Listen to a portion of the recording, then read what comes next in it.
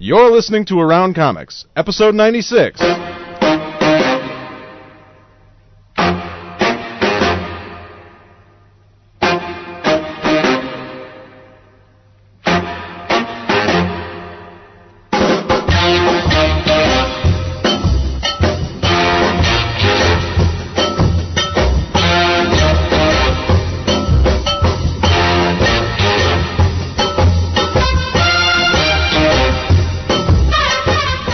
From Chicago, this is Around Comics, a roundtable discussing topics in and around the world of comics. I'm your host, Christopher Neesman, and I'm joined, as always, by the co-host of the show, Mr. Brian Salazar. Yo. And Mr. Tom Caters. It's like 4 a.m. We just talked to Matt Fraction for 10 hours. Mind warp. And we're going to edit it down to a tight 20 minutes. Oh. No, I'm kidding. 20. Sound bites. What, I've let everyone look behind the curtain. Oh, Tom. Damn it, Tom. Everything you hear is done perfectly the first time. Well, we do have another guest on the show today, in addition to Mr. Matt Fraction. Yeah, we're really showing them how it's done, too. Yeah, Just professionalism at its finest Throwing here. garbage at each other. Folks that listen to... I knew that bottle cap was in there the whole time. Yeah, you just pegged me in the head with a bottle cap. Thanks, Sal. That's no problem. Folks that listen Anytime. to the truly fantastic iFanboy podcast, this will be a very familiar voice. It is Mr. Josh Flanagan. Hello there. What is it with everyone in the voices? You, Suntress, I thought me and Thunder's could have a voice off. Oh, At some God. point, we do like a whole thing. You and Sal should have an English accent. No. Make people the mad at it. Like, stop using your accents. No, they like it when I do it. I was they working hate on my it, Orson so. Welles, but let's not go. Well, Josh, welcome to Chicago and welcome to Around Comics. Goodness. This Thank is you a very much. genius. I'm having fun. I'm avoiding the shrapnel. I got a bottle cap. You got a bottle cap with your name on it, Because you're Josh. talking about your level of professionalism, which really like assumes that like I'm like that's not how we do it. Well, you guys all show up with suitcases. Like we're fierce Suitcases. professionals. We get right to it. We have interns. It's a whole get thing. out the We know. You presentation. video guys. You got, all that big video production. We went to college for that. We need to do something with our degrees. Otherwise, your life is just... My mom's just like, didn't you go to school for something completely... Yeah, I know, okay? Hey, I'm I'm more working about do- comics. I happen to do a very well-produced 15-minute video podcast about comic books. It is awesome. It took us an hour. Watch it. Back. Well, before we get too deep into the episode, I do want to remind everyone that this episode of Around Comics is sponsored by InStockTrades.com. InStockTrades.com would like to welcome Matt Fraction to the show and let all our listeners know that they have the Punisher War Journal Volume 1 Premier Hardcover, the 30 Days of Night Bloodsucker Tales hardcover, and the 5 Fists of Science graphic novel, all discounted by 30 to 35%. Find out why Matt Fraction is one of the hottest creators in comics by checking out any of these great titles. I don't know why I said great twice, but it's that good. Remember that InStockTrades.com is your source for trade paperbacks, deluxe hardcovers, essentials, showcases, archives, absolute editions, omnibus editions. I really hope they don't come up with any other fucking names for graphic novels. And more. All at great discounted prices. And all orders over $50 ship for free. InStockTrades.com. The double bound. Both sides. The double bound. The hard like- case. If I say anything at this point, we'll lose our sponsor, so just move on.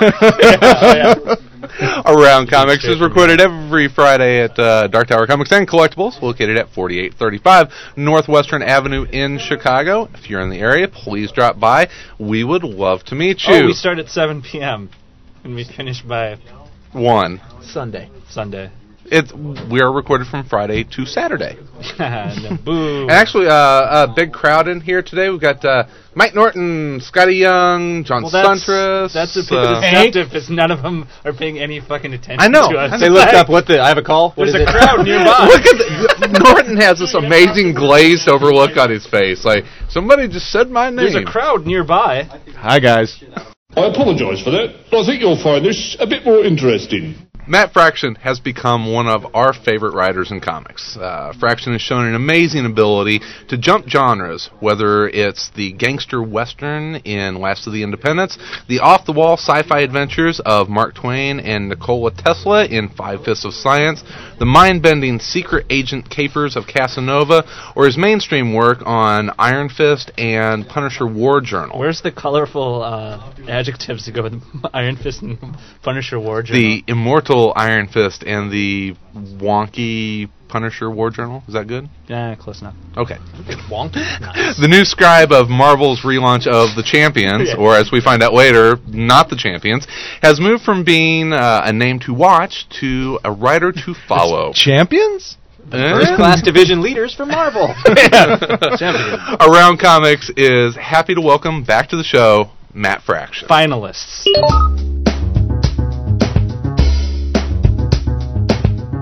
Well, I tell you, Matt, let's actually start off with Casanova. That's when we really kind of first started to kind of... We're about at the same point where we're like a couple of months... Well, no, I guess you guys had read Cas 1. You had sent us a preview of Casanova 1 before we had talked to you the first time, and we all loved it, and then you agreed to be on the show. And since then, it's Cas is it's wrapped up issue 8? Is that right? 8 is coming out in August. Okay. 8 is the launch. 8 is the start of Volume 2. And then, but since then, it's been Punisher War Journal and Iron Fist, and I think Five Fists of Science had come out right after that. So it was like this huge volume of work. But Casanova has pretty much wrapped up the first collection, and you had some pretty exciting news about the first collected edition coming out. Yeah, it's apparently the orders were strong enough that Image thought it was worth their while to actually make it a hardcover instead of paperback. So it's coming out as an oversized hardcover, and then the paperback is going to follow a couple months down the road. Nice. Now, I don't know, but the thing is, I don't know, how that works through Diamond because it was solicited as a trade. Mm-hmm. So I don't know if it's now returnable or what the story is. So there's logistical questions I don't have the answers to, but all I know is it's coming out as this beautiful hardcover, and I'm very excited. Those are the only type of questions we have, though. Logistical. Just cover for me. If I get in the tall grass, somebody throw me a fucking rope. What sort of paperweight are we talking about? Level of whiteness? 12 pound. And the bindings. 2221, whatever it takes. Would you prefer if we moved on to Champion Trivia? Hey, he had a Mr. Mom reference there. We can't let that pass. There you go. Thank you for catching that. All right, you're welcome. Sorry, I missed it. I figure with everybody there, somebody had to get to Mr. Mom. Hey, I got to be the centrist for this one. I got to catch the occasional, movie reference. Down beer? 7 o'clock in the morning. Scotch?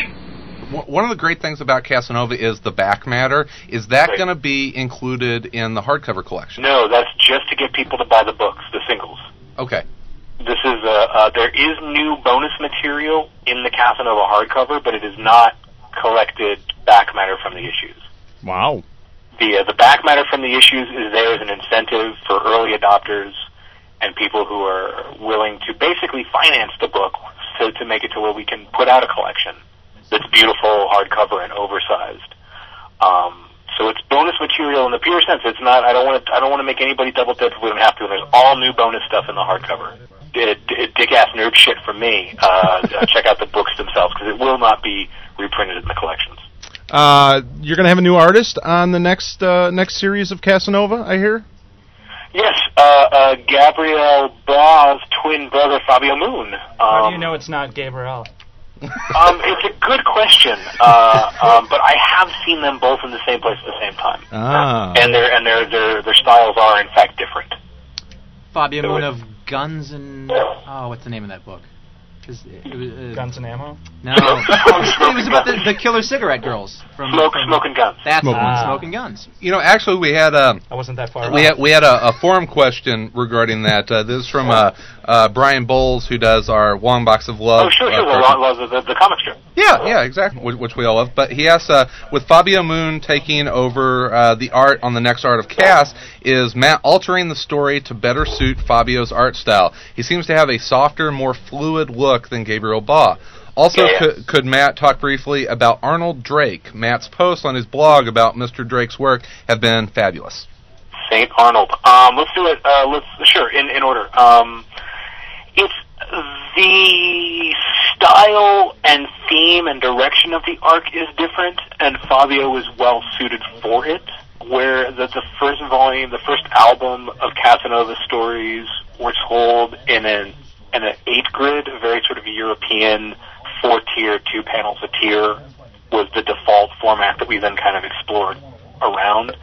That was Cas 1 is an 8-panel grid. Cas 2 is a 6-panel grid. So it's 3 tiers of 2, and then sort of dividing that into 4s and 3s from there. So it's a different volume, it's a different storyline, it's a different time, and some different characters and different themes and different adventures. So it's a different styled book, and Fabio is really appropriate for that. The changing the book idea, changing the style of the storyline came before I knew Fabio was going to be doing it. What was the idea for that? I mean, why did you come up with the idea to change the form? It's a different thing. It's just I want each of the volumes has, as many as we get anyway, are going to have their own theme and their own kind of direction and their own style. And this was that's just kind of it. Yeah, I just wanted each one to be kind of different and have its own vibe. I love how you can see like in like a movie like Traffic. Where each of the 3 kind of locales have their own kind of color and their own sort of way that they're shot and the way that they're cut together. It's something like that. Like I wanted each album to have its own kind of vibe and its own tone. Each one's going to have a different spot color. This one's blue instead of green. So it's going to be black, white, and blue now instead of black, white, and green. And it's going to change. And the next one's going to have a different color and a different color as we go through hopefully as we go through all 7. Red, white, and blue. Did you just refer to it as an album? Yeah, which is kind of like an affectation of mine. But I sort of the actual definition of an album, like back in the day, record albums were called albums because they were actually like photo albums. There were little kind of binders that held paper sleeves that you put 72 RPM records into. What? So you would have an album of marching music. There were all these like it would hold like 6 Sousa 72s, and that would be your Sousa album. Nice. Not even kidding. And since each of the single stories were kind of their own individual deals that formed kind of a complete experience, I thought we would call it an album instead of an arc, because I went to art school. I thought you had been hanging out with Kieran Gillen too much. Right. Well, there's that too. But yeah, no. So it was kind of like but it was a cool way of thinking about a collection of single stories that form a completed whole. Well, I know that speaking of Kieran, and I know that he and Jamie McKelvey spent a little bit of time at your forum, and you've been a pretty big supporter of Phonogram. Yes. Yes. Which is one of our favorite books, and I love that both Cass and Phonogram draw on musical influences so much, and you guys seem very, here's the horrible pun, in tune with and Tom rolls his eyes. God. You have a huge list of puns in front of you, There's a real harmony, and then the panels evoke a melody of sorts. You hit all the beats. The beats, the notes that you're hitting. You hit a real high note with. It was a hit. In addition to Phonogram, are there any other titles out there that you're really enjoying right now? Scalped, the Jason Aaron book from Vertigo, which is sort of like a really black-hearted crime on an Indian reservation kind of thing. And Ed's Criminal. I just sat down and reread the first volume of Criminal again, and that was just a tremendously great read. You want to know, and maybe we should save this for later in the show, and we can all kind of dork out about it, but what I got caught up on this week was 52. We've been talking... Which knocked my fucking socks off. We had a big show about it 50 weeks in. I know, and I had to listen to it because I was waiting, but I've got it on my iTunes ready to go, but that was one of the things that made me think, I really should read it, because I knew it was almost over, and that, you guys said it was like 2 weeks ago, right? Yeah, it was right after 50. We decided to split it quite evenly. 50 weeks, and then talk about the last. Matt, I read 49 issues of 52 in 4 days, and my brain melted. How did that work? I did about the same thing. Did you find that it read well like that? Because when I was reading it week by week, I thought, well, this is probably a good way to do it, because if it was all at once, it'd feel like it would be too much. The thing was that I stopped at month 2, 3, somewhere in there, because all I could see was the micro, and I couldn't see the macro. Mm-hmm. And it was driving me crazy, and I wasn't capable of approaching the work fairly. So I just thought, well, I'm just going to let them accrue, and I'll catch up to it in a big chunk. And then I kind of sort of slipped my mind, and then suddenly the book's almost over. I was like, well, I should get caught up now, and kind of plowed through it. Yeah, in about like a week, 5 days maybe. Mm-hmm. And loved it, though. I loved it. I really, really, I have a huge blog post. I want to write it like a kind of whole analysis of it before it comes out. But I think it is a remarkable achievement in all of its successes and failures, and absolutely one of the funnest superhero books I've read in forever, and deserving of all the success, and not deserving of a lot of the whack bullshit that it's gotten on the internet from a bunch of pissant motherfuckers. Did you catch the St. Louis Cardinals getting beat by the Metroids in, I think it was issue 2 in the World Series? I did, actually, and I just wanted to kiss Greg Rucka right on the mouth. That was not. Greg wouldn't do that to me. Join the club. Yeah, Chris. I don't know, but Greg's the only one of those guys that I know. Yeah. So I just assumed, that has to be Greg. The kiss would be less awkward that way. Yeah. I can't imagine just walking up to Grant Morrison and kissing him on the mouth. Oh, I don't know. I don't think he's used to that, though. Great. Hi, this is Greg Rucka, and we're all around comics. Last time we talked to you, I think, was well before you started writing, books like Immortal Iron Fist and the Punisher War Journal, and recently announced the new Champions book that you're going to be working on. What's it been like for you the last year, going from working on your creator-owned stuff to working for Marvel and becoming a household name in the comic book industry? Well, if I may quote the bard Gwen Stefani, this shit is bananas. BANANAS. It's been nuts. It's been great and incredibly rewarding and really tiring, but it's been good. It's been the last time we talked, I'd actually been working on War Journal since last April. Mm-hmm. But Civil War had it so kind of goofy that I kind of, it was sort of like in limbo for a long time, and I was kind of writing scripts into a vacuum. But I mean, my goal was always to kind of be like the Coen brothers or like Steven Soderbergh, and sort of always make projects with my own sensibility, but kind of sometimes with a clear mainstream sensibility, and sometimes just kind of out left field stuff. So I feel like the plan came together. I have a very sort of Hannibal at the end of an A-Team episode feel, where it's time to light up a fresh cigar and get Murdoch medicated and get on the airplane, Nice. Well, yeah, I think the first time that we talked to you, you had just kind of become a full-time writer at that point and left your day job. Had you been writing full-time at that point? It was probably pretty close. When did we talk? Like June? When was that? Well, we talked at episode this 50, is your life, I think, Matt for a little Fraction. while. Boy, it was close then. Yeah, it was really close. I don't remember the specifics, but no, I quit at the end of June. I quit my job and sort of became a full-time writer. Mm-hmm. And I've been sort of working from home ever since. So yeah, hoorah. Well, what's that? I don't know what your previous work was, but how was the transition from doing the day job to basically working for yourself? Are you able to regiment your days? And obviously, by the amount of work that you're putting out, I would say the answer is yes. But how was that transition of becoming your own boss? Well, it's funny is that I actually left the job where I was my own boss. Okay. Some friends and I had started you didn't tell them off when you company. quit. Yeah. Fuck you, I quit. You're not. Sadly, you're not far from the truth. I wouldn't talk to me for days. Yeah. But I had some friends and I started a motion graphics design and animation company. We did music videos and commercial film and TV work, and we were our own bosses. We started out of art school and did it for like 5 or 6 years.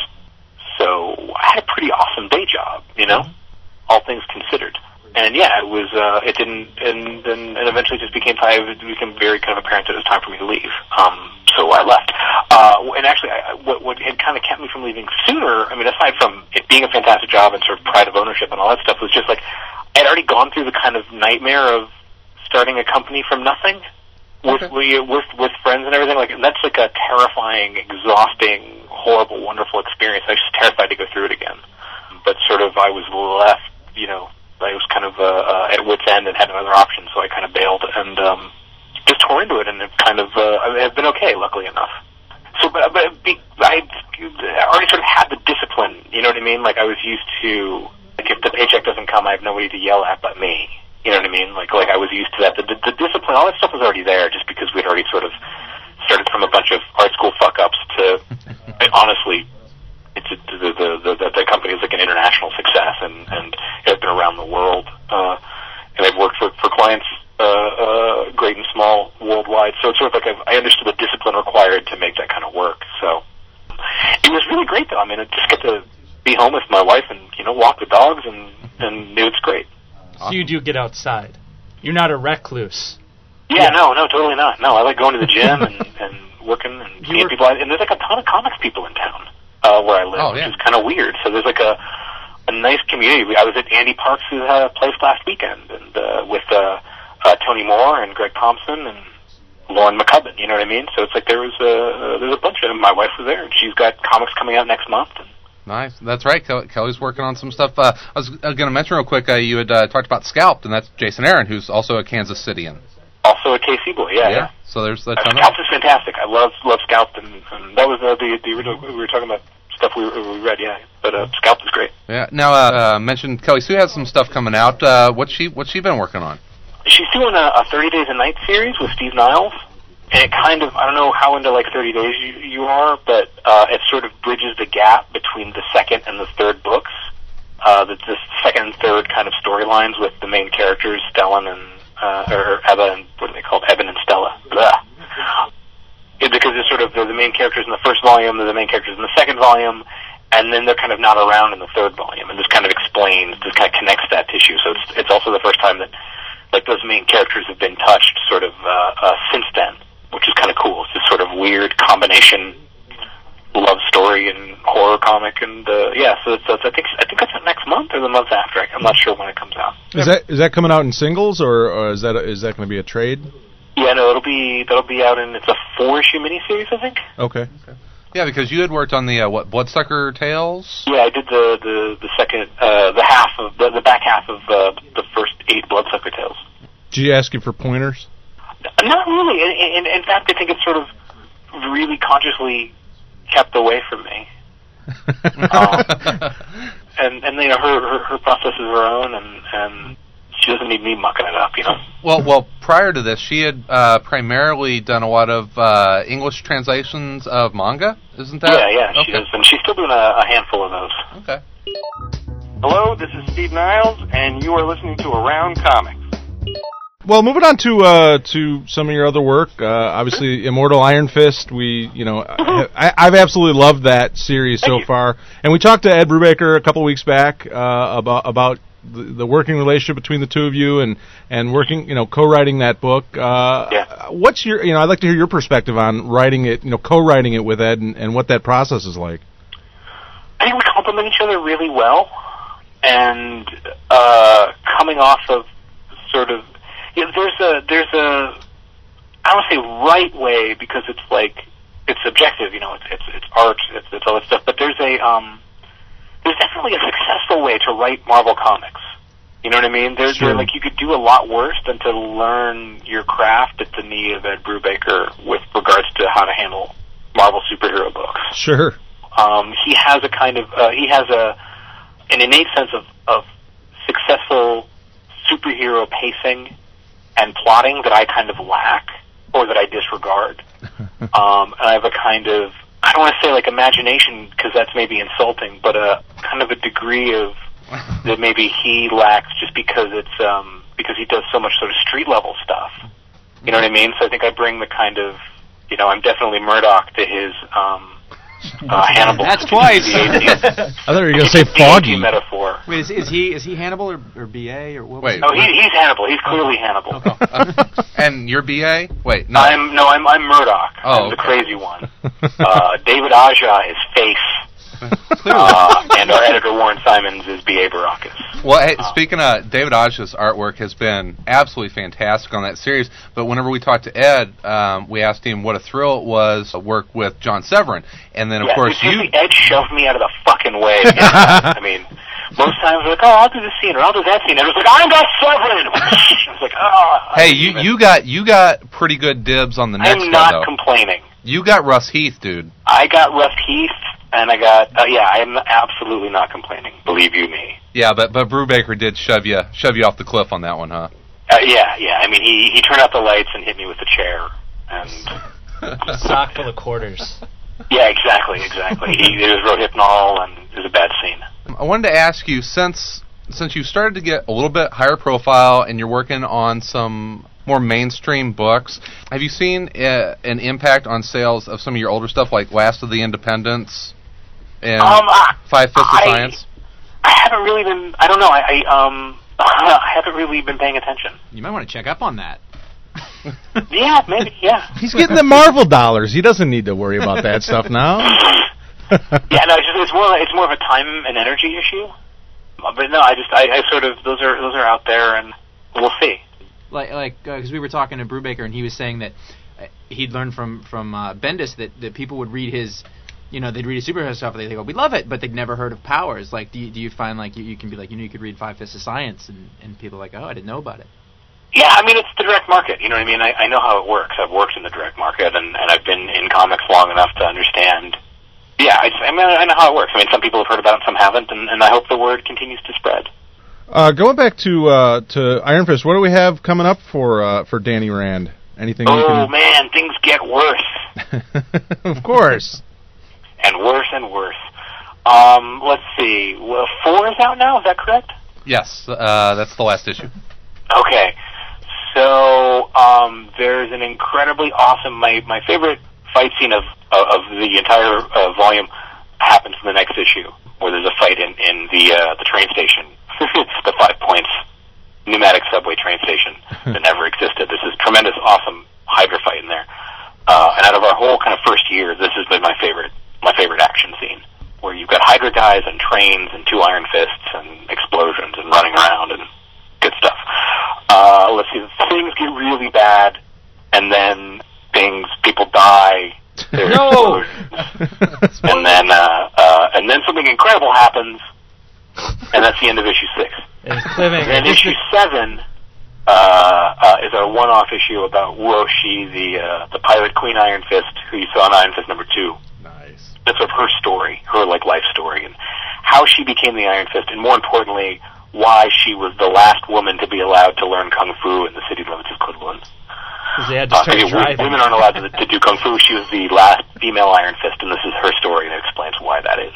Yeah, I was going to ask you about that. I mean, because of the way you designed this reemergence of Iron Fist and the new sort of legacy of the Iron Fist, I was wondering if you were going to go back to any of these previous Iron Fist characters that we've seen so far and tell a little bit more detailed stories of them. Yeah, no, we are absolutely ripping off Starman. I guess you might be, yeah. But honestly, it's built in to give our art team a break, and it's a way. It's genius. I mean, it's kind of. James Robinson is a genius for several reasons, but I mean, structurally, that's great. I mean, you get to tell a story, bring in a guest artist, give your artist a month off to kind of recharge his batteries, and you get to explore kind of a cool cul-de-sac that doesn't derail your main narrative, and you get a cool one-off story. I mean, the Wu Oshi issue was written so differently than every other issue we've done so far. It's written. Do you guys remember the old Jade Man comics? The old Chinese kung fu comics? I don't think I've seen that one. Like Mike Barron did the transliteration for all of them back in the day, like 87, 88, somewhere in there. I bet John Suntress knows what it is. No, he doesn't. No, even John. You stumped John.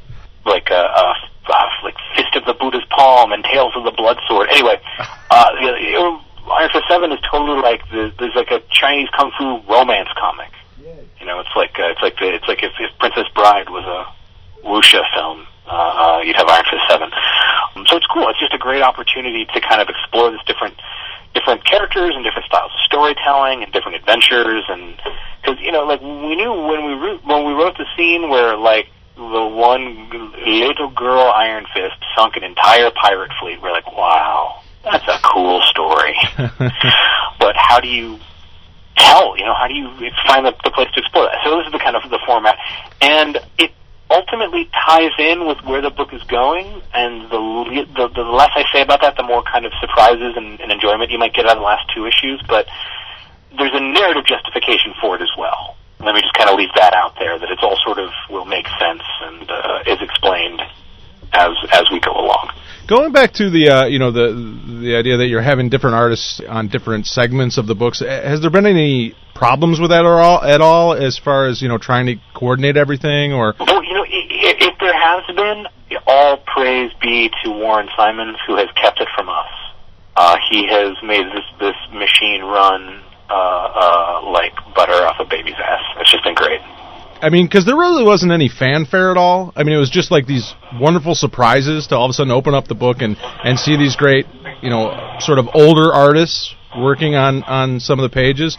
Was that intentional? I mean, did you guys just kind of want it to be a secret and surprise everyone with that stuff? No, not necessarily. Part of it is your solicitations are due, and some of these older guys that aren't working, something could always go wrong. So part of it is just kind of logistics. Part of it is, we kind of got pushed. We came out like 5 months sooner than we were supposed to, or 4 months sooner than we were supposed to. It was originally planned, and we'd started to work for a February launch, and ended up coming out in November. So part of it has been like it's just been really breakneck to get to where we are. We're just now starting to get ahead of to where we need to be. But the schedule hasn't been terribly smooth, and it's been a lot to orchestrate, and sometimes you don't know until you're not certain that the pages are going to come, honestly, or you don't want to. I don't know. I mean, a lot of the kind of stuff would have to be kind of up to like Warren's to answer. Like, I'm not sure what the wisdom of it is. It's not. We certainly have no intention of hiding it. It's just I think the logistics of our kind of berserk schedule have kept us from really being able to capitalize kind of a complete upfront picture. Sure. Well, it's been like I said, for me at least, it's been a great surprise. I've enjoyed all the guest artists on it. Moving on to something that was announced a little while ago, your new book that you're going to be working on, The Champions. Yeah. What can you tell us about that, and what are we going to see in this new book? Well, it's apparently not going to be called The Champions. Yeah, I was going to ask you that. What's the deal with that? I mean, we heard the news story. Champions with the Z at the end. Champions. The new champions, Extreme the astonishing champions. Yeah, it can't. We apparently can't have the word champions in a comic at all. Title. No, it's in the title. So, we're working on it. We'll figure it out. All right. So at this point, you don't know exactly what it's going to be called, or you we're bouncing ideas around. We haven't settled on anything yet. Okay. Champions. There'll still be the champions inside the book. Okay. But the book is now going to have like a different title. Like the LA Avengers? Yeah, although you can't, because that's actually the Los Angeles Arena football team. Oh. Oh, no. And what's more, these guys aren't really the Avengers, so it's just kind of, Right. Has there been a lineup set for the team yet? Yeah, but it's all new characters. It's sort of a spin-off of the Initiative. It's like a little cul-de-sac on the Initiative. It's a different kind of program. These are literally all new characters, except for Tony Stark and Pepper Potts. You've never seen anybody before. It's these people are sort of hand-picked, hand-chosen by Tony. They're people who've all, in their human lives, achieved some degree of heroism or greatness and have understand on some level what it means to be a hero.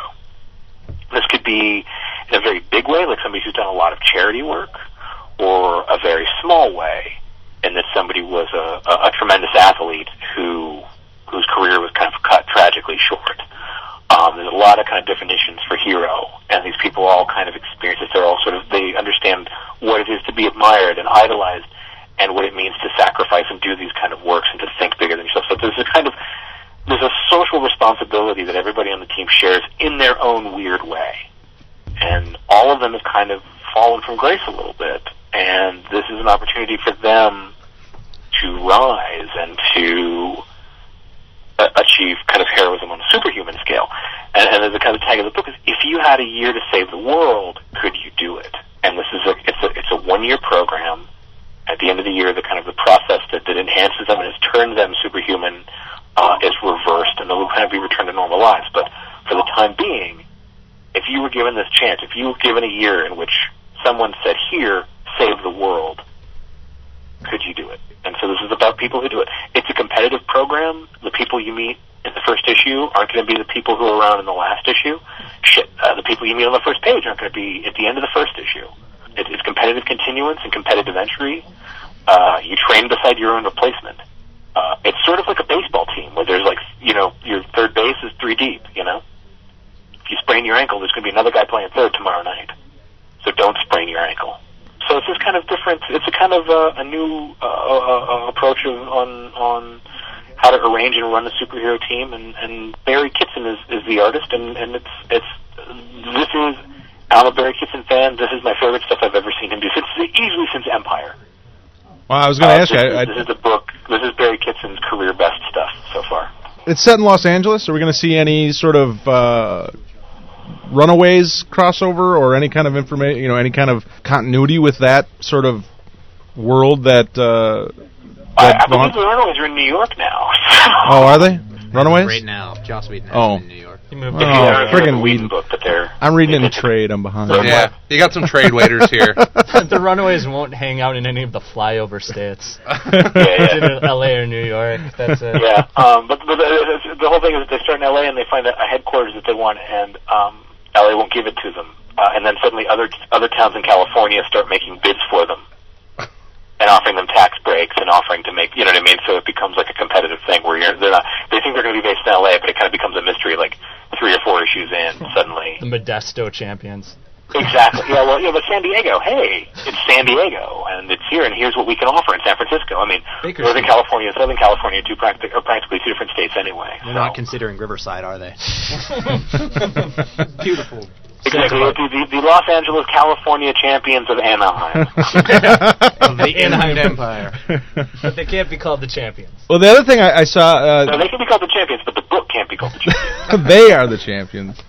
The other thing I saw in the solicit of it, or the preview information about it, is that the powers can actually be taken away if these characters... Yeah. There's I came up with one of my favorite voodoo bullshit comic words. Genomecha. There's a kind of mechanical process applied on the gene level that basically turns it mimics the mutant gene. So they are sort of store-bought mutants, but you can be turned off just as easily as you can be turned on. Yeah. And people get fired. People screw up and they get fired. There are behaviors clauses, there are morals, there's performance issues. There's a degree of performance expectation. If you don't perform, they're not going to let you, shoot rays out of your eyes. Sure. Well, you just we were talking about 52 earlier. It almost sounds like the Luther. Infinity. I'm really glad I read that. Just so I didn't tread on any. It was, it's not like he can flip a switch. You're not going to get Reign of the Superman. It's not like that. There's a process that has to be done. But yeah. Is there any chance of any more creator-owned stuff from you in the future?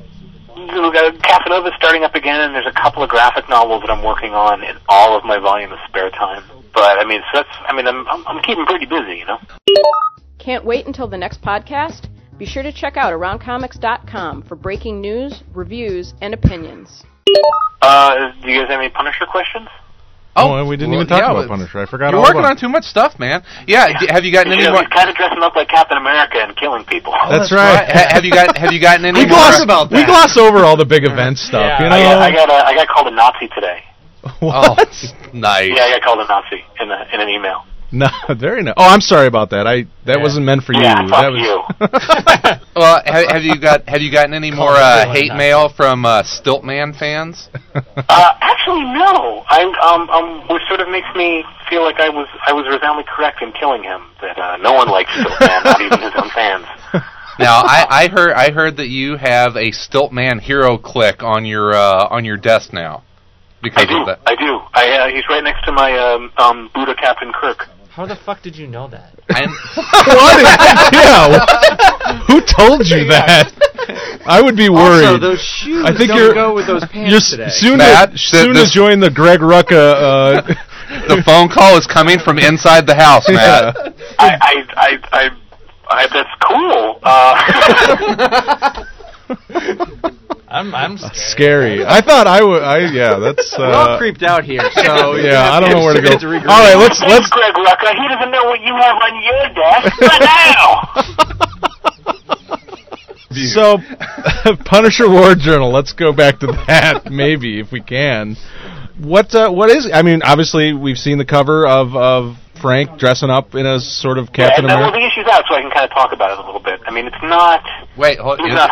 Now I'm Captain America. You see what sets him in on motion. his way. Keep going. There's a guy who has decided that the answer to the immigration issue is to get a bunch of Nazis like yourself together and kill innocent people.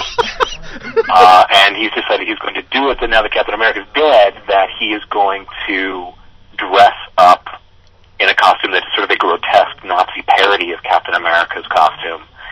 And he's going to shoot innocent Mexicans in the head. This is the new hate monger. Deal with it. And Frank it just is incensed morally and everything else between his kind of respect and admiration for Captain America and everything else. He is enraged, and as he says, we got to steal a car, I'm going to Mexico, I got to shoot that guy in the face. Add to it a momentary flash forward of that mysterious costume, and you can kind of see where we're headed, that he's not dressing up like Captain America and saying, oh, now I am Captain America, but it is a sort of an ideological battle for that symbol. You know, it's a little bit of a curveball, you know what I mean? Yeah, it's one of those where there's a vacuum in the Marvel U now, and somebody has to step in to fill at least part of that. Yeah. And I think that, and like I said, it's sort of more of a defensive maneuver on Frank's part than any sort of, you know, he's doing this for this reason. This reason is hate monger, and that there is in fact a Nazi trying to kickstart a superhuman race war along the border. Can I ask you why the person called you a Nazi? Because I sort of got because I suggested that anyone that opposed an open border policy was a Nazi. It was in sort of your typical lunatic extremist thinking. It was black and white, and there was no sort of. It wasn't that I was suggesting that there were perhaps some Nazis in the world that would go this far, but rather anyone who is against open border policies is a Nazi. That's hardly and it's a seems killer. like I obviously hate them. And really, doesn't that make us the Nazis? Wow. Which was literally kind of the whole email, only it was kind of subliterate. Well, I find it surprising that a comic book fan thought of things in black and white. I was surprised. Hardline sort of opinions. It's disrespectful to all the hard work that Ariel does. It's beautiful color work on that book. Yeah, but that idea only sold a third as much. So yeah, exactly. So story of my fucking life, dude. Yeah, it was sort of was going around the War Journal staff today. We were all sort of, we're all Nazis. So you had to find out like this. Well, you had talked about it a little bit earlier that you had worked in the direct market. Did that kind of prepare you for the mentality of a lot of fans out there, and kind of, you know, did you come in kind of knowing to insulate yourself a little bit with that? Yeah. I mean, I'm coming out of it now. Like, I'm feeling like I found my sea legs, and like I'm confident.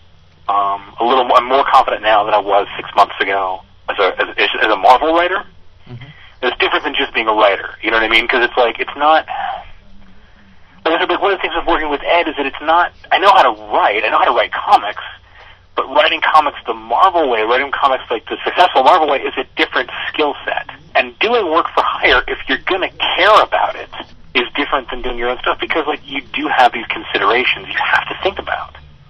You know, there are shareholders, and there's a bottom line, and there's editors, there's a history, there's a lineage, there's a fan base, there's, you know what I mean, there's a lot of stuff you have to kind of keep in your head, and when I started, I was so kind of nervous about it that I didn't want to pay attention to it, so I went into this kind of ego quarantine and haven't really heard or read anything, it's changed a little bit now. When Champions was announced, and then like a week or two later, they put the Captain Punisher image out there. Then I was like, okay, well now we're going to be one of those things that people are attacking before. It's like the prior to investigation. We're going to get killed for these out of context things right now, and it's going to be hilarious. And I went through it. Sure enough, we were getting killed by some people for these completely. We were getting praise from some people, and it was just that sort of it's a single image, and people were like, "Fuck this! This is bullshit! This is the worst story!" And it's like it's a picture. You are the suck. Seriously, like exactly. From a single contextless image, you've decided that the next 7 issues of Punisher and the whole second fucking year that we have planned and where we're going after this storyline sucks. And you're a Nazi.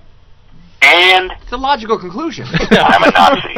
Now, yeah, exactly. So, like, there's and like Champions is the same thing. Like, what? This looks ridiculous. Champions? This isn't Champions. This is stupid. And it's like it's a press release. I want Hercules, Ghost Rider, and Iceman back. I've started writing reviews of press releases. Just but I knew that like being around long enough, I knew that was coming. So when that came, I was like, okay, well, I can take this. This will be funny. It's helped me kind of find my sea legs a little bit. But yeah, no, I mean, I've been an observer of the industry long enough to know that when Punisher 1 came out, I got the fuck off the internet. Yeah. So I know it's sold really well, and I know I still have a job. Mission accomplished. That's, you know what I mean? I hope people like it. I hope people are enjoying it. I think that's healthy. At some point, you have to sort of let go of any of that because you'll drive yourself insane. You have to tune out the vocal minority. Yeah, I mean, I know people who you hear stories about guys who changed their storylines because the internet knew where they were going. Like there are writers who will change the direction of what they're doing based on fucking message boards. Did you read any of the speculation on the Cap Punisher picture and see anybody who got it? And I mean, or was everything just completely out there? Or did you see it once and just be like, oh, they got it, but obviously not changing it or anything?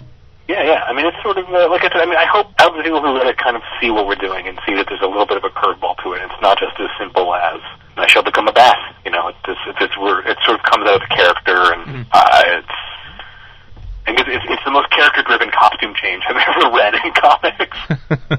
Well, people tend to react to stuff like that's now the permanent thing. They're like, oh, now this is what it's going to be. This Spider-Man's wearing a black costume again, and it'll never change. Yeah, exactly. I mean, the thing is that this is the job. The job is to break the toys as artfully and as interestingly as we can, and then with as much elegance and firepower and pure entertainment value, put them back together again. That's the job. That's work for hire comics on its most superficial level. Yeah, but look, it can't be static storytelling, so it's how are we going to get back to one? How are we going to get back to where we started? How are we going to get back to where we were at the beginning? And that's what these arcs are. That's what we're supposed to do, is come up with these interesting kind of crucibles to put these characters through. Because, we all know where they're going to end up. Right. Well, I mean, it's sort of the double edge of it is that you want as much character development and character growth, but at the end of the day, you know that Peter Parker is going to be Spider-Man or Captain America, whatever. What you're doing is you're stealing Mom and Dad's car, and then you're bringing it back and rolling the odometer back, so they don't know. Exactly. But hopefully you're stealing Mom and Dad's car to go do something fantastic. Yeah, you're Ferris Bueller. Yeah, exactly. It's all we got to put the genie. And you have to it's not about putting the genie back in the bottle, but you have to put the bottle back on the shelf. I had read an interview with Mark Miller about that, and he had, I think it was when he was doing the Marvel Knights Spider-Man, and he said it's just your responsibility because there's going to be someone after you to write that character. Listen, this is a relay race, and we've been handed the batons. And look, you can have as much respect or as little respect for it as possible. There are a lot of writers that have nothing but contempt for it, and a lot of artists that do. But I'm not one of those guys. So I have a Spider-Man annual coming out next week. And it spans his entire life. So I got to write scenes with the gang hanging out at the Coffee Bean, and I got to write stuff that's taking place current continuity, current Back in Black storyline, stuff, and just kind of to sit there with 6 volumes of Marvel Essentials, all of them dog-eared and all of them marked with okay, I can take. There's direct callbacks. If you're a Spider-Man continuity freak, there are pages and panels recreated from his entire history in this annual. Right? Then we've built whole new scenes out and done this kind of whole, it was me kind of putting on my Kurt Busiek hat and sort of doing Untold Tales of Spider-Man stuff, where like we'll represent a scene, but suddenly it's got thought balloons. See, there's a whole new subtext and stuff like that. But like to sit there and to feel the weight of that legacy was really kind of like, wow, this is dope. I know that I'm not like curing cancer, and I get to work in my pajamas all day if I so choose. But like, we've been handed this baton, and there's a rich legacy that we can choose to honor or we can dismiss, but someone's going to pick up that baton after we put it down. One other question, because you kind of mentioned it a couple of times, working with Ed and sort of that process of learning this sort of Marvel sensibility. Yeah.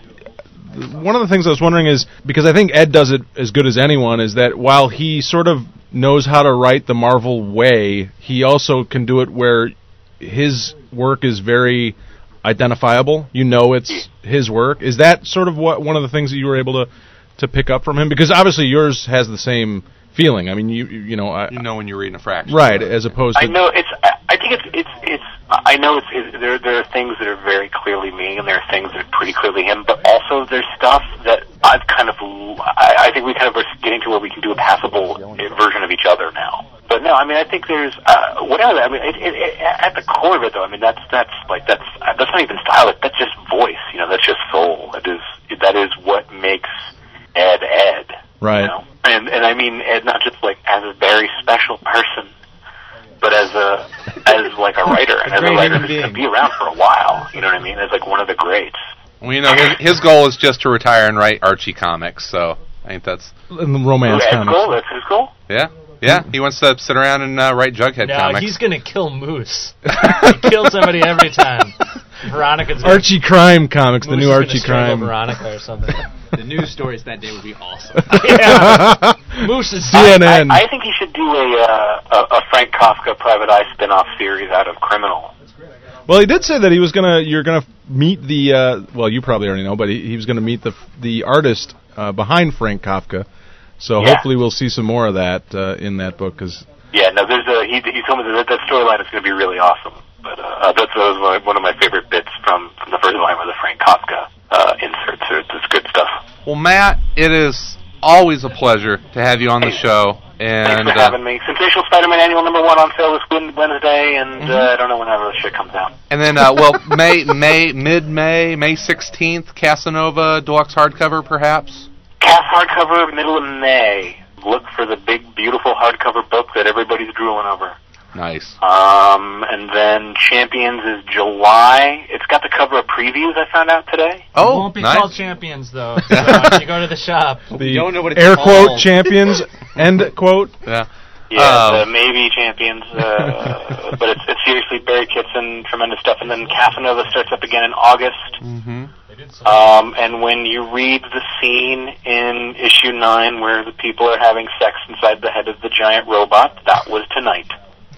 Nice. All right, fantastic. All right, and you're going to blow up St. Louis one of these days, right? I think I have an idea for blowing up St. Louis. All right.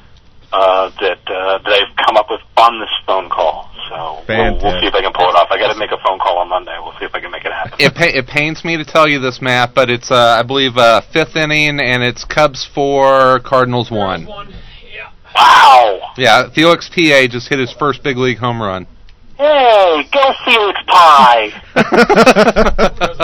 I would like to believe that guy's name is Pie, but he decided he'd like Stephen Colbert, he wanted to be like Colbert. Nancy. So. Yeah, exactly. But you also have, of course, Immortal Iron Fist and Punisher War Journal on top of the Amazing Spider-Man Annual and Sensational. Or Sensational. Sorry. That's on Wednesday, and then let's see, Iron Fist Champions, Punisher, Spidey, blankety blank and blank. And then Casanova in August. You're supposed to edit stuff in there. Yeah, he's got a cookbook coming out this fall. Exactly. How to make love the Matt Fraction way. All right. Well, Matt, as always, it's a pleasure. Thank you so much, and we'll talk to you soon, man. Thank you very much. Thanks for having me, and much love. Absolutely. Well, tell Kelly Sue that we said hi, and we'd love to talk with her at some point also. All right, will indeed. All right. Yeah, have a great night, man.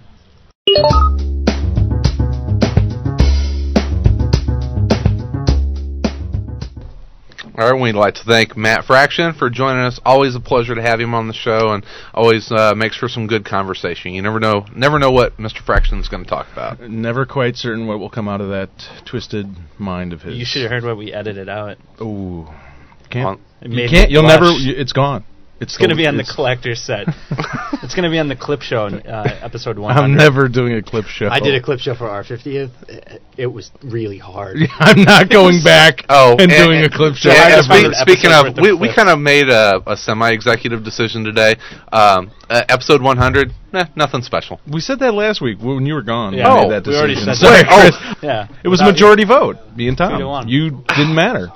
It's going to be a quiet evening with just a red wine and a book. Actually, Sal won't be here. It'll just be you and me. And Scotty. Episode 100, no pants. The shittiest episode. Is it going to be a repeat of the Lost episode where we recorded and then lost it? I'm not going to be there. All right, good times. Everyone. Well, we actually I'll be in. We do have another guest here on the show, and we wanted to talk with him. And Sal had mentioned it off mic a few minutes ago. We actually had more questions for Josh than we did for Matt Fraction on the forum. Well, Josh is a superstar, international superstar. It was just more of like, why are you the suck? Just like that question. 111. And nobody asked him.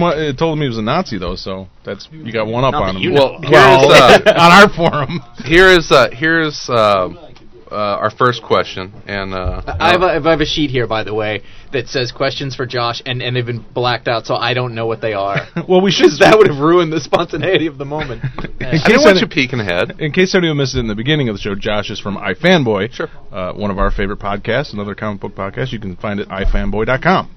And they do a video podcast at revision3.com. Revision3.com. So very cool stuff. Go check them out if you haven't seen them or listened to them before. But anyway, on with the questions. I had someone send me an email and wanted me to ask you about the great Rob Liefeld hot tub incident of 2001. Jesus, you people pay attention. I mean, that's... We research. Wow, because... Everyone's feet were in the water and you couldn't see them. No, it was... Like... we learned this by being on these podcasts that you need to watch what you say, because it's funny because I'm sitting here talking to you and I don't think anybody's listening, and to this day, like when we put a podcast out, we're like, no one is actually listening to this. You can say whatever you want. But don't do that. Run for office. A few years ago, we were in San Diego and we were down in the hot tub in a completely non-gay way. We were sitting around talking. Oddly enough, I've actually been in more hot tubs around the world with Connor Kilpatrick than I've been like all across the country, in London once. I don't know what that's about. Swear to God. Anyway, they have hot tubs in London. Okay, I'm going to take an aside because it's a funny story. Everything in the UK is like way more complicated than here. So like, you know how here there's a list of rules at the hot tub, like don't go in if you're pregnant, don't go in drunk, don't go in. There was a list of 27 items, at least 2 paragraphs apiece in the UK hot tub of like different things you couldn't do. They're so specific, and it was scary. Anyway, I'm at a hotel in San Diego, and we're chatting to a guy. Because he's there for the Comic-Con too, and I have a Green Lantern tattoo on my right shoulder, and he could see that. And some things he's like, "Are you here for the Comic-Con?" And I'm like, "No shit," but I no, what? We're shooting the fanboy charm. We're shooting the shit about comics. I don't really say that. See, this is what I'm talking about, where I forget I'm talking to real people. I'm really an asshole in real life, like John Lennon, without the talent.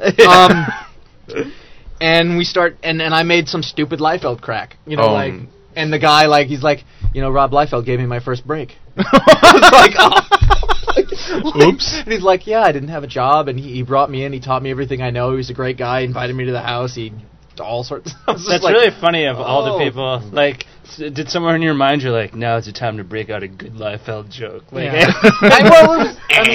is the thing is, I was being such an ignorant prick because I'd never read a thing that Liefeld did. I just knew he was like a punchline. Although I've seen his work since, and I'm not really a fan.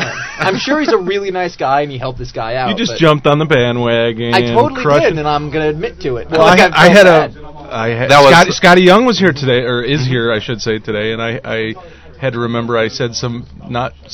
They weren't mean things about him, but it was kind of nice. You just basically said that you weren't a fan of Scotty's work. Yeah, back when we first started. Of his style, a long time ago, and then I found out he listened to 50 episodes in a week of our show. And came here with a tire iron. And I told Jack Kirby's kids that I was Jack Kirby's son to them in a hot tub. And it was very awkward. I was like, yeah, I'm Tom Kirby. And they're like, Tom Kirby. Don't you know me? I'm Tom Kirby.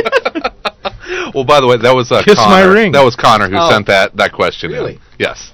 So. Bastard. How embarrassing. Is that None of the real questions. Comic-Con? Yeah, what do you think? Fuck you. Have you seen Tom's tattaoo?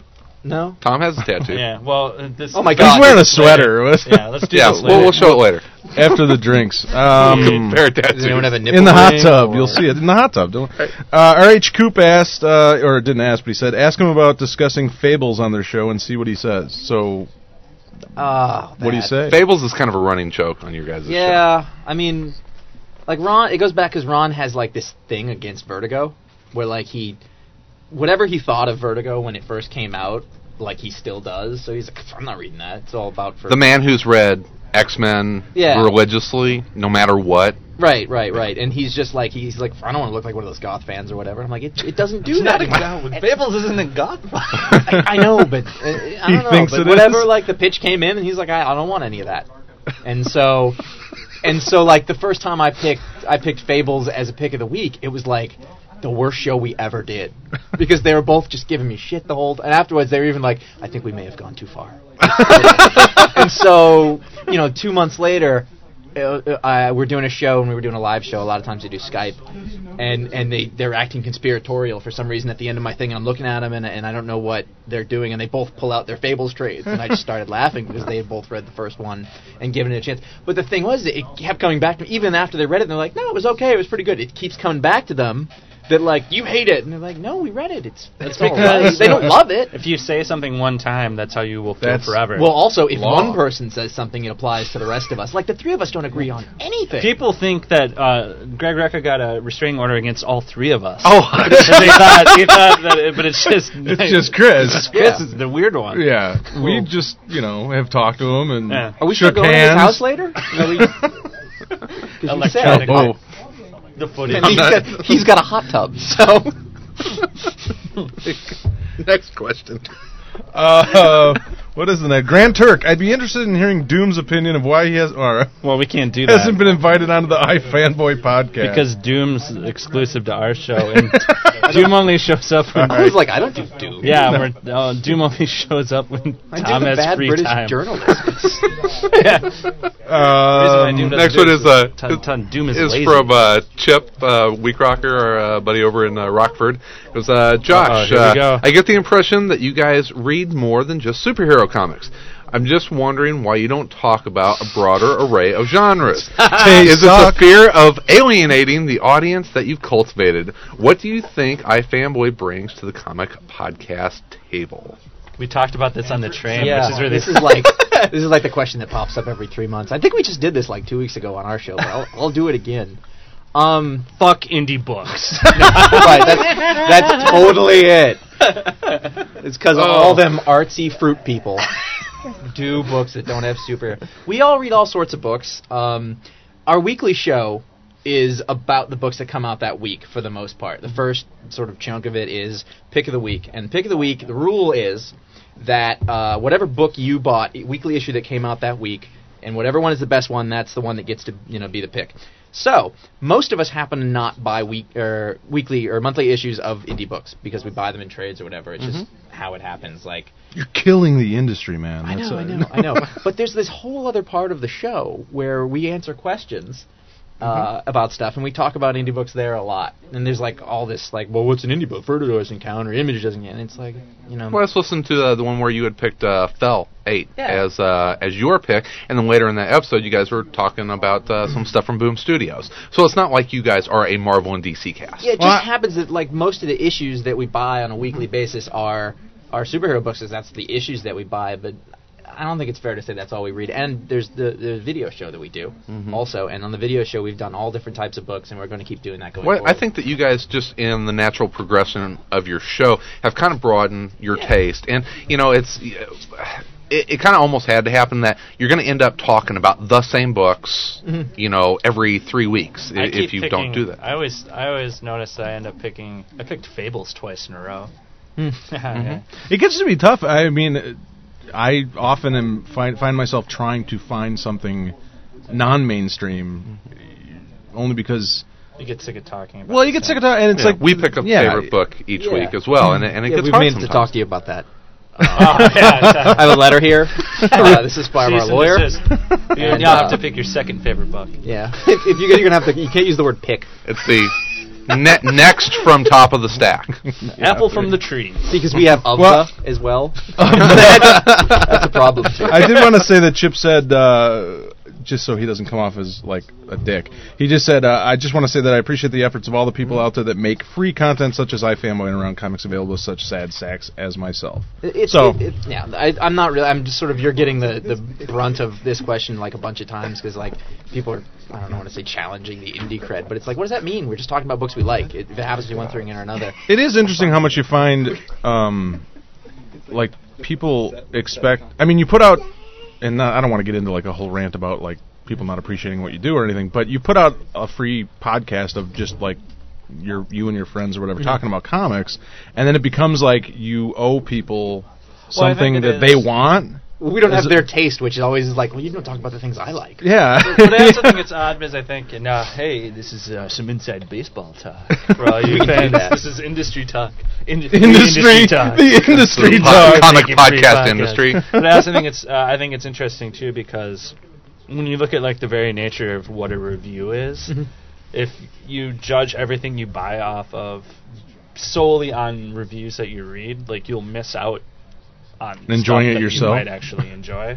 It's like it needs to be put within a frame of reference. Like certain people, it's like with music reviews. Like I know certain music reviewers that I agree with, and certain ones that I don't. And you kind of have to get a hang of like what people. I often read reviews after I've read a book to see what people said. I do as that opposed all the time yeah. on Newsarama. One thing though is that we're really proud of is that we get letters from people saying that they had only read superhero books before they ever listened to us. Like, there are people like, I never read indie books before. It's like they had never gotten outside of that. And we're really proud of the fact we that, get the same ones, and it makes our day whenever we get them. Right, because what we're doing is we're talking. We love superhero books. Of course, it's like, I read more superhero books now because of this stupid show. I'm like, all right. Damn it. When we started the show, I barely bought any superhero books. And now I'm like, these are fun because they're fun to talk about, for one thing. Like, it's one thing, like, we can sit here and bullshit all day about Captain America and his crazy suit, but like on the other hand, like, are we going to talk about depressing indie comics? Like, it's not even fun. It is deconstruct more blankets. I know. Well, it's more of a sort of soul venture. You know what I mean? It's like something like that. You enjoy it. I know Tom reads all sorts of indie books. Yeah. You don't talk about them all that much because it's just. You hit him well, when he one of the does. things that we talk about turning other people on to books, and that is a huge bonus for the show. I love it anytime that anyone sends us an email and says, "Hey, I checked this out and thank you." But something that I love is that this show has made me broaden my taste in comics. I'm reading stuff that I never would have picked up because it's almost a sense of obligation to. Oh, to yeah. My pocketbook doesn't like spend it. a lot more money so that but you have to buy all those statues, Chris. They're necessary for the show. Someone might bring it up. I can't tell he's wearing a Thor helmet right now. But the show has taught me a lot about comics since I started it, and so I feel more informed as a comic fan because we do this every week, and that's been a big benefit for me. Definitely. And like recently, I just bought like a whole bunch of. I bought a whole stack of indie books because even I have the indie guilt sometimes. I put up a thread on the site, and I was just like, what books should I buy? And I spent like $100 on all sorts of stuff. Well, Top Shelf just had their clearance sale where they had a bunch of stuff for like $1 and $3, and I got a crate of books delivered this week. Crate. Probably enough. It was literally a pallet crate. Yeah, pallet wheeled in. The only problem, it's like I appreciate indie books as much as probably anybody, and I read a ton of indie stuff too. No, you don't. No, well, maybe not anybody, but any normal human being. But I mean, quite honestly, there's just a lot of indie books out there that I have no interest in or aren't well done. indie books are harder to suss out. There's a ton of them. There's thousands and thousands of them, and like, how do I pick the one that I like? You don't even right. Yeah. And so it's hard. Well, that's where I think the interactive part of the podcast is nice, because we'll have listeners that will email us suggestions, and we encourage that. It's like, if you read something that we're not talking about on the podcast and you like it, email us and ask us to check it out. And we'll ignore it. And we'll ask Greg Rick chances are we'll check it out and talk about it if we like it. So, I mean, because there is too much for any person to go out and investigate on their own. You have to hear about stuff from word of mouth. Well, our apology is over. So, fuck off. Too bad. I regret nothing.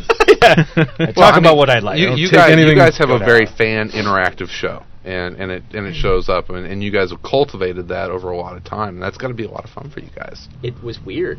Like, it was from out of nowhere, because we had iFanboy for 5 years, and there was like literally us and one other person who we didn't know, who's still around, and like it's the Dude Abides. That's his screen name. He's been around for years, and what he doesn't know is that, like, if it wasn't for him, we wouldn't be doing it anymore. Saved. Made you carry on. It was the one guy that listened, or and read, the dude. I guess, people started showing up really quick, and then like people would hang around, and it's neat. It's a lot of fun, and one thing I love our community. Like, out of all like the internet comic book communities, like they're so, I don't want to be like they're so much better, but like there's just no vitriol. There's like all this discussion that's going on, and like the worst it ever gets is good-natured ribbing. Like there's no good old horseplay, verbal horseplay. We see the same thing at our site quite a bit in our forum, and we've actually started to notice that we have a lot of cross listeners. Yeah, definitely. Which is really kind of nice, and I think that atmosphere at both our forums, and we don't want to get into a bunch of backslapping here, but we have noticed that. Everyone, good job. Everyone. Nice, fine work, lad. The first trade among podcasting. Tom and I are going to switch places. Actually, no. Tom is going to marry Ron and merge the families. Ron and I will be moving in together. Ron, we got to talk about this, don't? All right, Owen816 says, I tried iFanboy when I first began listening to podcasts, and it really didn't strike a chord with me. But in light of this upcoming episode, I decided to give it another shot. I'm glad I did, because the episodes I've listened to in the past couple of days have been very good. Anyway, you might want to make Josh buy a round for throwing them a new listener. So, buy a beer. I'm pretty sure we gave you guys some too. Yeah, let's tally them up. But they hated us, so that doesn't count. Actually, I told Ron and Connor, I had a old high school friend of mine that I had not been in touch with, for 14 years, something like that saw me on your videocast from New York. I have to make sure I don't make the same joke the first time you told me. What was my first? It was awesome. There was a second where he looked and he's like, "What am I gonna do? I'm gonna go for it." He thinks the joke previous. Now I'm gonna say it anyway. You owe him money, and that's why he was interested. No. Put in the canned laughter. Thank you guys for sending people back to us, and thank you for not thinking we still suck. I wonder why. I wonder how early, because some of those first ones were. Same with us. Well, they're all. I think every podcast goes through that. It's like you want funny? Go listen to iFanboy episode 1. We took our first 3 down off the feed. Yeah, they were bad. Yeah. Well, the first one wasn't technically an episode. It was a test, and it was just like a song. It was just like an MP3 I picked out of the air. I didn't know that. And I just put it up there because I was trying to figure out how to do a podcast. I didn't know how to do it. What's odd is that someone found it. This has nothing to do with comics at all. Yeah. I don't even remember what the song was. Them again. They are the suck. It was something bizarre too, but it took us a while to find our legs, and I don't know if we found them completely yet. So. Every week, I'm like, that show sucked. I always walk out of here angry. Always. You do. I always stop out. Yeah, I'm loaded. That is part of by the end. It's because he's gotten in a fight usually by then. And God, never touch me ever during the top of the stack. Tom. Never touch me. All right. Well, Josh. Ego trip. Yeah. Hey, welcome to Big Head Test. Well, we found out earlier tonight that you do breeze in through town from time to time, so we may see you again at some point. Breeze through town like a carpetbagger. What is the Windy City? This is like it's what I do, but you're all different than the people I normally do. It's like I'm cheating, or it's like the podcast equivalent of a strip club. Like it's a different group. Just don't. And I have all this money. Just don't put a $1 bill in Centris's G-string, please. Oh, but he moves. Oh, nice. We'll give you a lap dance. Bad. A comic book lap dance. Either way or lap, actually. All right, well, folks, I want to wrap things up here and start by reminding you to help us out by spreading the Around Comics love. There's a few different ways that you can do that. You can take us up on our listener LCS challenge. It is a flyer that you can download from AroundComics.com. If you do that and put that up in your local comic shop, we will mention it on the show. Leave it on public transportation. Yes. Tape it to your local bus. You can Spray become paint. our virtual friend at comicspace.com/aroundcomics or myspace.com/aroundcomics.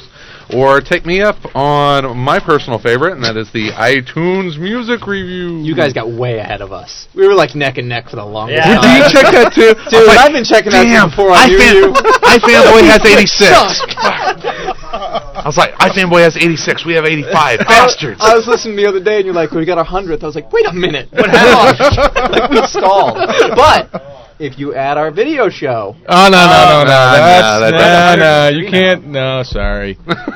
Pure audio podcasts only in this competition. Yeah. Video No is one a wants to completely see a separate video category. podcast. So thank you to Brian Yolk, Random73, That's Dave why we get 'em. Sample, Good Night job. Flight, Darren37, and Darren is actually a listener to your show. I know Darren. More Putty Pond. You guys are awesome, and we'll play if you have a chance, check out iFanboy and leave them a review as well. And if you're one of our fanboy people and you're listening to this for the first or second time or whatever, you should keep listening. I like the See idea how that much fun someone it would is? listen to it for a second time. Well, no, First time because sucked, Ron was but- on before. Oh, So like they came on and because they like us and not you. I'm completely coming off understandable. Like my sarcastic, egotistical prick, and like somebody's gonna It's think I'm okay. really like that. You guys are number 1 on the iTunes Are we? list. We're number Yes, 3, so congratulations. you can kick the sand in our faces, big bully. You know what? We are such a bunch of dicks. Let's unite against a common enemy. Suntress. Heinz. Yeah, but Centris is here. We can roll him out Yeah. back right after I know, the but show. I have to look at him like I don't have to see Heinz, so I can say whatever and it doesn't matter. And like I can be like, sure, you talk to everyone ever, But it's really- Times, to and each other. we don't All have right, I'm any not guests. getting into that. I'll talk later. Careful what you say. I like it. It's a superhero team up. Speaking of team ups, check out AroundComics.com. It has a lot to offer. It's your source for the best in comic book Turn it news, up, man. reviews, and opinions. What kind of segue was that? That's the only kind of could It happen. really doesn't have much of anything on it anymore, other than a forum and links to other news stories. We kind of. I wrote an original article don't- several weeks ago. Don't put yourself down, buddy. You do a good job. It's a nice We just site. got done backslash. I know, but I keep Good trying to luck. find ways to do less and less on it, Yeah. so I feel bad. I feel guilty. No. Never. All right. We are proud members of the Comics Podcast Network. Find more great podcasts at comicspodcasts.com. Just so everyone is aware, we post the next week's topic on Tuesdays at our forum at Wednesdays. aroundcomics.com. And we would like to thank InStockTrades.com for sponsoring the show. InStockTrades.com would like to let all of our listeners know that they have the Punisher War Journal Volume 1 Premiere Hardcover, the 30 Days of Night Bloodsucker Tales Hardcover, and the 5 Fists of Science graphic novel, all discounted by 30 to 35%. Find out why Matt Fraction is one of the hottest creators in comics by checking out any of these great titles. Google an image of him. Remember that InStockTrades.com is your source for trade paperbacks, deluxe hardcovers, essentials, showcases, archives, absolute editions, omnibus editions, and more. All at great discounted prices, and all orders over $50 shipped for free. And actually, I talked to the folks at In Stock Trades today, Yes. and when the Casanova hardcover comes out, it will be available, so that should be the middle of the month, so make sure and check that out, and what? Well, like it wouldn't be. What? They are going to do their job. I double-checked. They will have it. It will be discounted at least 30%. It's a bulletin from Diamond. They will be distributing it to stores. Yes. I People called my will be shop to selling see it. if they would have books on Wednesday. No, I and mean- for the 500th time in a row, yes. Oh, he fits in perfect. Unbroken. We all make fun of you. He cut when on you to say the something let's stupid. kick Chris in the groin. Josh immediately gets into making fun of Chris. Appreciate it. We are blood in the water. I couldn't. See if I ever come on your show. Speaking of making fun of Chris, Can we do a trade between No, never mind. There are plenty of old-time creators that would also make fun of Chris. The best way to support them And have is to, Carmine Infantino. Yeah, the best way to Gene help Colan, these call him a help dick. them make fun of Chris is to go to the Hero Initiative. Hero creates a financial safety net for yesterday's creators who may need emergency medical aid, financial support for essentials of life, and an avenue back into paying work. It's a chance for all of us to give back something to the people who have given us so much enjoyment. For more information, visit www.heroinitiative.org or call 310-909-7809 and tell them that Chris says weird southern sayings.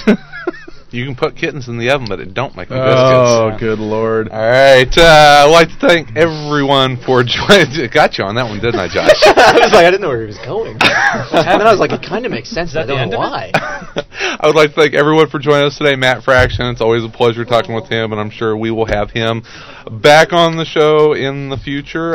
Josh, once again, I hope that you come back through Chicago, and it's an open invitation anytime you do to come and sit in with us. Don't be such a dick next time, Dick. It's like my act. Yeah, it's what I do. I'm a big puss. Come on. I mean, it's not even that cold in Chicago in his giant fur coat. The pimp hat. My diamonds.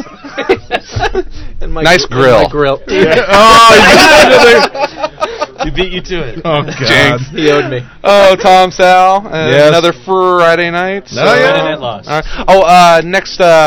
Next week, we talked about posting the next show. We're going to do a free comic book day. On Saturday. Yeah, we're Yep, going to be. so, So we won't be here Friday. Don't show up if you're looking for us. We won't be here Friday. We'll be here Saturday during Free Comic Book Day. So we're going to be spotlighting Free Comic Book Day, and we've got some fun guests lined up. So Fun time. yeah, big and good then stuff. and then the week after, or the Thursday show, we're going to be talking to Gabe Hardman, who's a storyboard artist on Spider-Man 3 One of these and has various to be other 100 coming films. up soon, and I like the idea that I don't know which one's going to be 100. Oh, I'll tell you a little Wink, bit wink. later. Now, where Chris do you guys is get guests?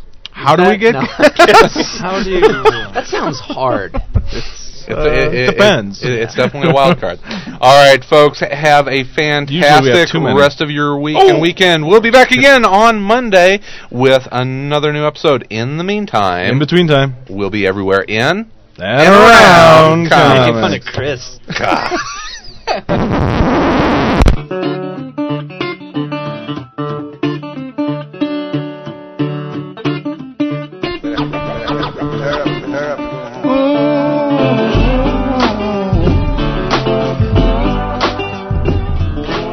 If you would like to suggest a topic, send us your comments, or are interested in becoming a panel member, email us at info@aroundcomics.com or visit the Contact Us section of our website.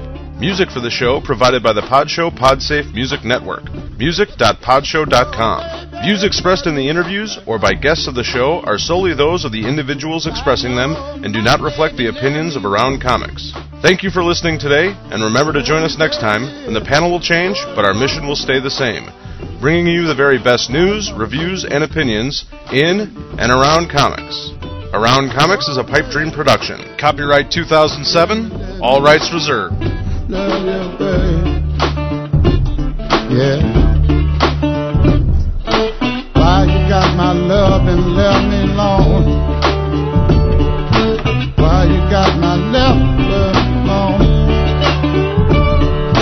I know that you don't love me. Oh, baby, what is wrong?